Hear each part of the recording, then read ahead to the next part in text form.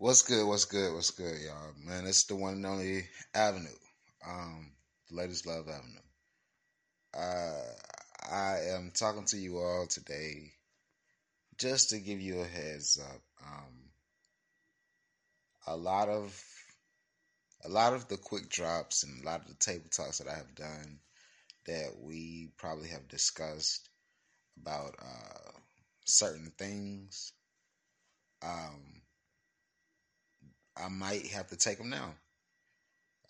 Spotify has released a new policy and something I was curious. At first, I was just going, disregard it and move on past it or whatever. But I was curious about it, so I started to read and read and read and read, and everything else made sense. There was talking about harassing and violence and promoting this and drugs and stuff. Okay, all those things made sense until it got down to it saying verbatim, um, if you are promoting or not promoting, if you're saying that COVID-19, AIDS, or any other epidemic or pandemic or hoax or created or anything, if you're saying anything about those things that's going on besides what the news is reporting, they're considered that being misinformation. So basically, what they're doing is they're finding different ways of silencing us.